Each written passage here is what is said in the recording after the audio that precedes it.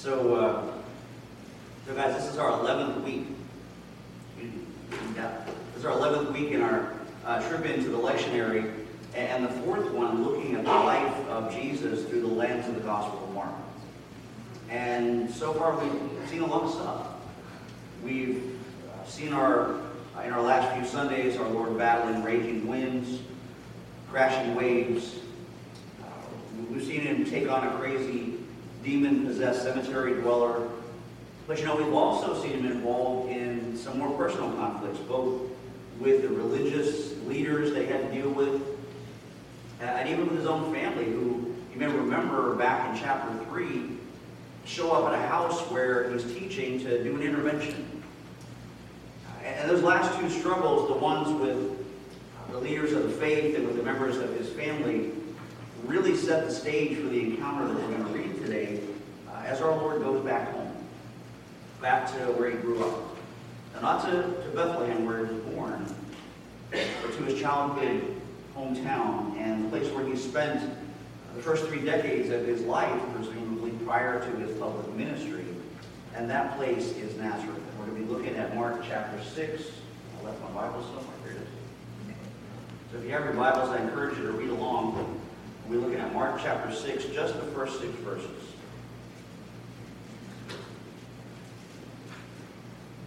This is what Mark tells us.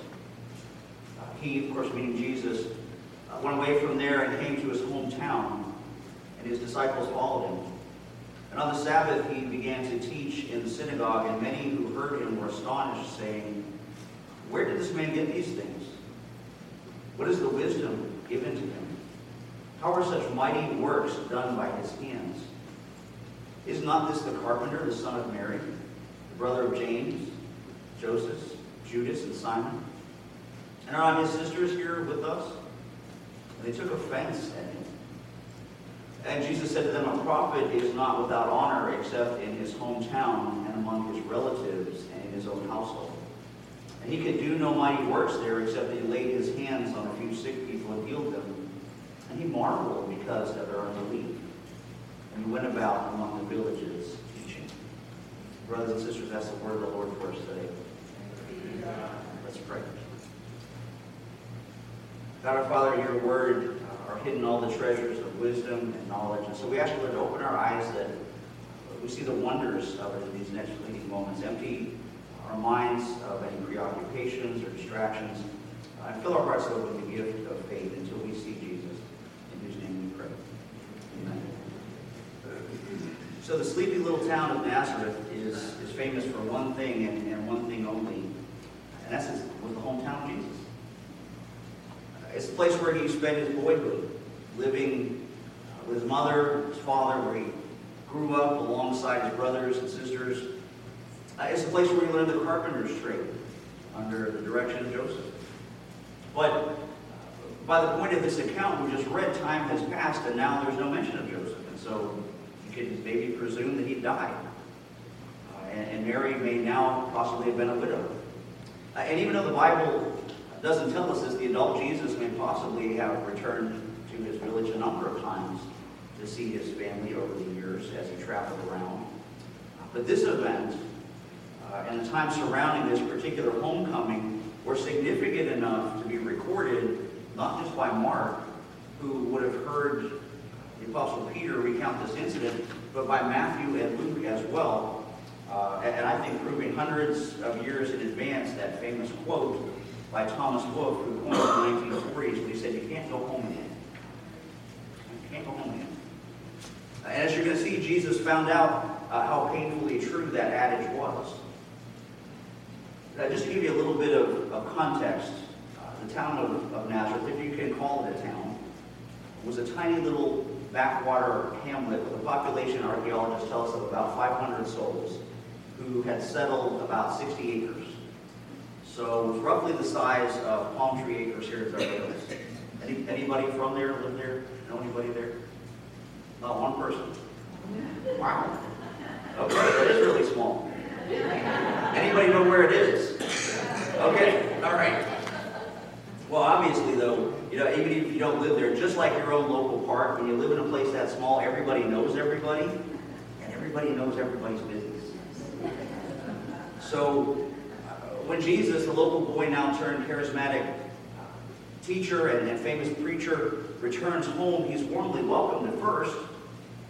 He had left Nazareth as a relative unknown. Now he's returned as a rabbi, as an accomplished speaker, a worker of miracles. And upon coming home, he went as he naturally would to the local synagogue. He was invited to preach. And if you've ever been to a Jewish Torah service like that, it usually consists of public prayers, reading from the law and the prophets, and a sermon. So, kind of similar to our service. And any competent teacher could be asked to speak because at least during Jesus' lifetime, local Jewish fellowships did not have full-time pastors like we would think of them.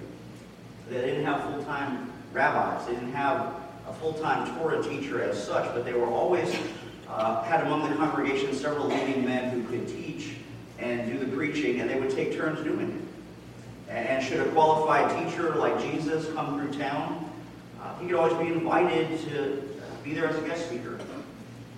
So Jesus, on this particular event that we're reading about, is asked to speak in his home church.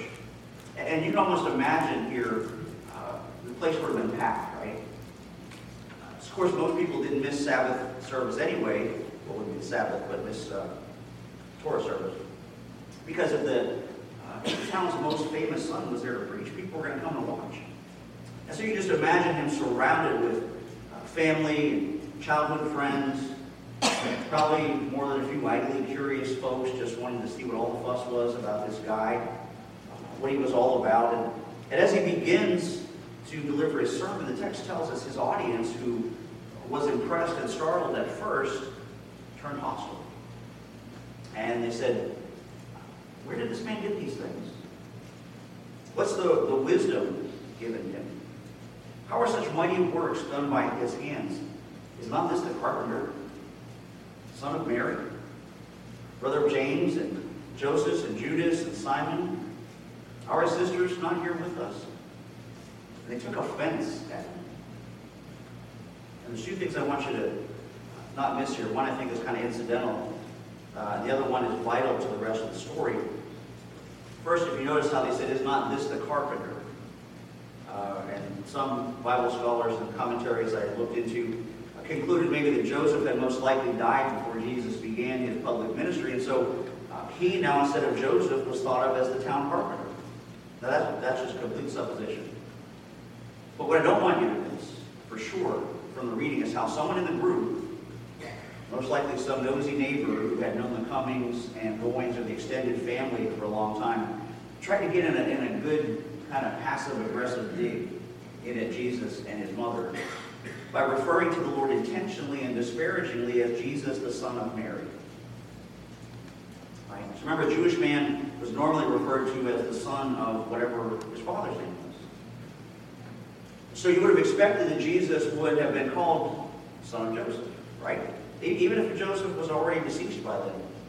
But calling him the son of Mary was a rude way to throw doubt on the legitimacy of Jesus' birth, because it implied that nobody in the town could be sure of the name of his actual father, since of course they knew that Mary was already pregnant before the wedding ceremony took place. So this is not a compliment. So this whole incident in Nazareth wasn't really a happy experience after all for anyone, especially not for Mary, who was not only publicly insulted, but forced to watch her son be vilified by the very people who should have been the most supportive, but who instead were offended. The Greek text there says scandalizo. And if that word sounds familiar, it's because our English language borrows that word directly from the Greek to give us the word scandal, scandalize. And so the people of Nazareth weren't just offended like somebody who maybe forgot to send their birthday card to them one time, right? But they were scandalized. They were shocked. They were outraged. They were off the chain angry that the local handyman of questionable parentage, who had never been to high school, let alone seminary, was standing in the village synagogue delivering the morning message. And in that moment, they were ashamed. They were ashamed both of him and for him. So So that, I think, makes a good place to stop for a minute and ask ourselves, do you and I ever act ashamed of Jesus? Of who he is, and of what he's done, and of what all this means to be his follower. I know I've shared this story with you guys before, and I don't mind sharing it because it's no secret, because the folks involved in it made it really very public. I'm speaking of the couple who attended here, you may remember, for about 6 months until one day the Bulletin had an article in it condemning homosexuality. And Vicki had just greeted the folks, like she does, talk to most people. She had a nice little chat with them, and I don't know what that, maybe 2 rows past them. When the lady springs out of her seat like she sat on a pin, grabbed her husband's hand, and announced for the whole world to hear, "We got to get out of here." Foolishly, I chased her down in the parking lot, only to find out that her daughter was gay. And not only was she gay, but she was actually a diversity instructor, whose whole job it was to teach people like school administrators and judges and city councils how to be more sensitive and accepting of their particular ilk. And so now suddenly these 2 people were ashamed to be associated with this church, and ashamed to be associated with the Christ that we preach and with the word that we proclaim. Why? Because they love their family attachment more, and their preconceived reputation and their political correctness more than they love the Lord Jesus. They love the things of the flesh more than they love the Lord. And actually, Jesus speaks of this kind of thing a little further on, as we're going to see in Mark chapter 8, when he said, "Whoever is ashamed of me and of my words in this adulterous and sinful generation, of him will the Son of Man also be ashamed when he comes in the glory of his Father and with the holy angels." So notice what he said, whoever is ashamed of not just me, but of me and of my words.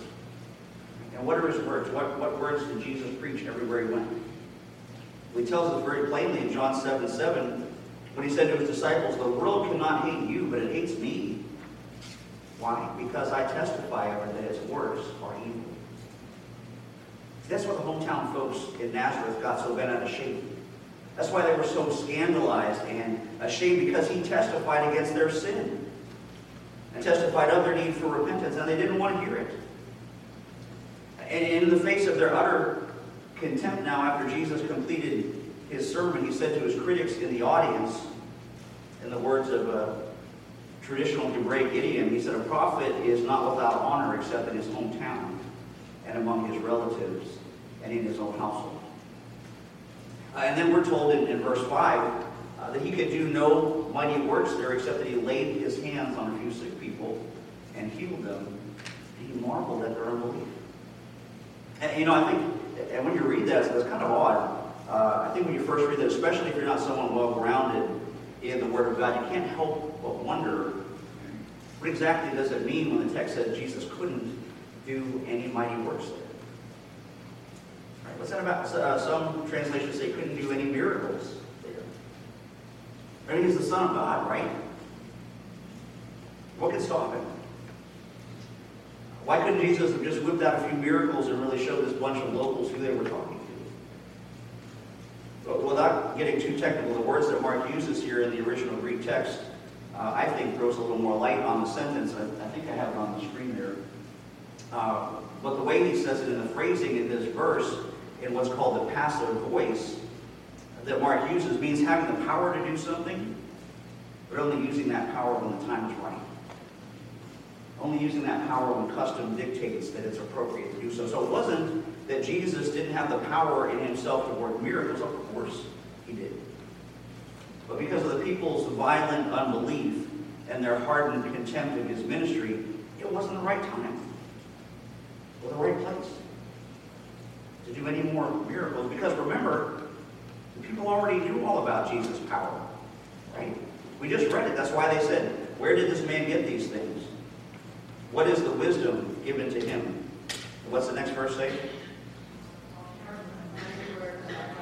Yeah, how are such mighty works done by him? They already knew what he could do. And so no, it wasn't their lack of faith that somehow prevented Jesus from being able to do miracles. Church, praise God, he's never dependent on me and my faith or you and yours to activate his power. Right? But that's what the worldly church teaches, right? And actually, believe it or not, I just caught this. I don't even know how I found it. Watched a message by a popular young health and wealth gospel pastor by the name of Stephen Furtick. Please don't look him up. He's a complete heretic. He gave a sermon that he entitled, "The One Thing Christ Cannot Do." Now already that puts me off, but I did see a few seconds of it, in which he actually says, blasphemously, that it is impossible for God to act against our unbelief. Now that might sound logical, maybe, I don't know. But I'd say just 5 minutes in the gospel will show you why that's not true. We just saw last month, when Jesus calmed the storm, even the disciples thought they were going to die and drown. And what did Jesus say? He said to his disciples, "Why are you so afraid? Do you still have no faith?" They still got saved, didn't they? Or later on in Mark, in the feeding of the 5,000, when Jesus says to his men, "You give these people something to eat." They said to him, "That would take more than half a year's wages. Are we to go and spend that much on bread and goods to them?" It doesn't show much faith, does it? In fact, at one point, Jesus gets so disgusted at the general lack of faith in the whole land that Matthew 17:17 tells us, and Jesus answered, what? "Oh, faithless and twisted generation, how long am I to be with you? How long am I to bear with you?" And that's just one of 100 examples I could give you to refute the name it and claim it pseudo-gospel. And your faith puts God's power to work theology that passes for Christian teaching in the megachurches. Guys, that's not true. The truth is, Jesus didn't do any more miracles in Nazareth because there was no reason to. The people of Nazareth had already made up their minds. They had already decided to reject Jesus, and so, as Scottish author and theologian George MacDonald used to say, to give truth to him who loves it not is but to give him more plentiful material for misinterpretation. To give truth to him who loves it not is but to give him more plentiful material for misinterpretation. See, these people already knew everything they needed to know to acknowledge who Jesus was, just like the rest of humanity does. Romans 1 is clear about that. It says, "For the wrath of God is revealed from heaven against all ungodliness and unrighteousness of men who by their unrighteousness suppress the truth. For what can be known about God is plain to them, because God has shown it to them. For his invisible attributes, namely his eternal power and his divine nature, have been clearly perceived ever since the creation of the world in the things that he has made. So they are without excuse." Because remember, guys, Jesus never did any of his miracles to provide for his own comfort or to increase his own personal popularity, right? But only ever to point to his teaching, which was never, "Come activate my power by your faith for your own personal provision," but was always, "Repent and believe the gospel." Right? So Jesus never did a sign or a miracle or a mighty work unless it advanced the work of God's kingdom. Guys, Jesus wasn't a magician doing tricks to amuse the crowd or to make himself look good or to fawn over his family or to impress his hometown class reunion. Because it wouldn't be proper to perform a miracle for someone who was stubbornly determined to be skeptical about his power or who willfully denied his identity when they knew better. See, Jesus' hometown folks didn't want to acknowledge the living and vital ministry that Jesus was making available to them, despite all the evidence they needed being available. So the gospel records that no mighty work was done. And not just then, not just in Jesus' lifetime, but for centuries afterwards, because history records that even though Christianity spread like wildfire through that region after the day of Pentecost, and little home churches and meeting places for followers of Jesus popped up all over the place, the first known church in Nazareth wasn't established until 300 years after Jesus' ascension. Now, that's a stubborn bunch of people. Right? But now don't forget, it's very easy from this distance in time and circumstance to throw stones at those folks and say, "Oh, you know what, if I had been there, if I had seen what they saw, I would be different." Right? I would have believed and followed Jesus, no question. I would have done it on the spot, right? Don't we think that, right? If we were there, if we were one of the people of Nazareth, we would all recognize Jesus from his words and his works, wouldn't we? But may I say to you truthfully and gently, the Bible says, no, you wouldn't. And neither would I. Not without the Spirit's intervention. That's why when the disciples asked Jesus later, after his encounter with the rich young ruler, who then can be saved? Jesus looked at them and said, with man it is impossible, but with God all things are possible. This church, the Bible is clear that by nature the human heart is an unbelieving heart. And without the transforming power of God the Holy Spirit, we too will reject the only one that can save us, even if we know the promises in God's Word. Even if we're sitting under the Word every week, because our natural response in the flesh is to want to look the other way. We prefer to remain in unbelief. We prefer to remain in sin and reject Christ. Isaiah talks about this. In fact, he spoke about how our Savior would be treated by people not just in Nazareth of AD 33, but in so many places, in so many times, including right here in 21st century America. If you're in the habit of underlining or marking things in your Bible, I encourage you to do this for Isaiah 53. And I'm going to read to you, which says, who has believed what he has heard from us? And to whom has the arm of the Lord been revealed? For he grew up before him like a young plant, and like a root out of dry ground. He had no form or majesty that we should look at him, no beauty that we should desire him. He was despised and rejected by men, a man of sorrows and acquainted with grief, and as one from whom men hide their faces. He was despised, and we esteemed him not.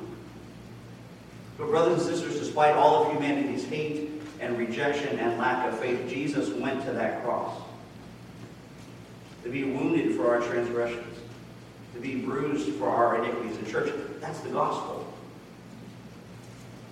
That's the gospel in his rejection. And in his resurrection, that's the hope of our redemption, and all of it waiting to be received in all of its power here among his family and in his own house, at this table of mercy that's been prepared for you if you belong to him. Will you be in there today?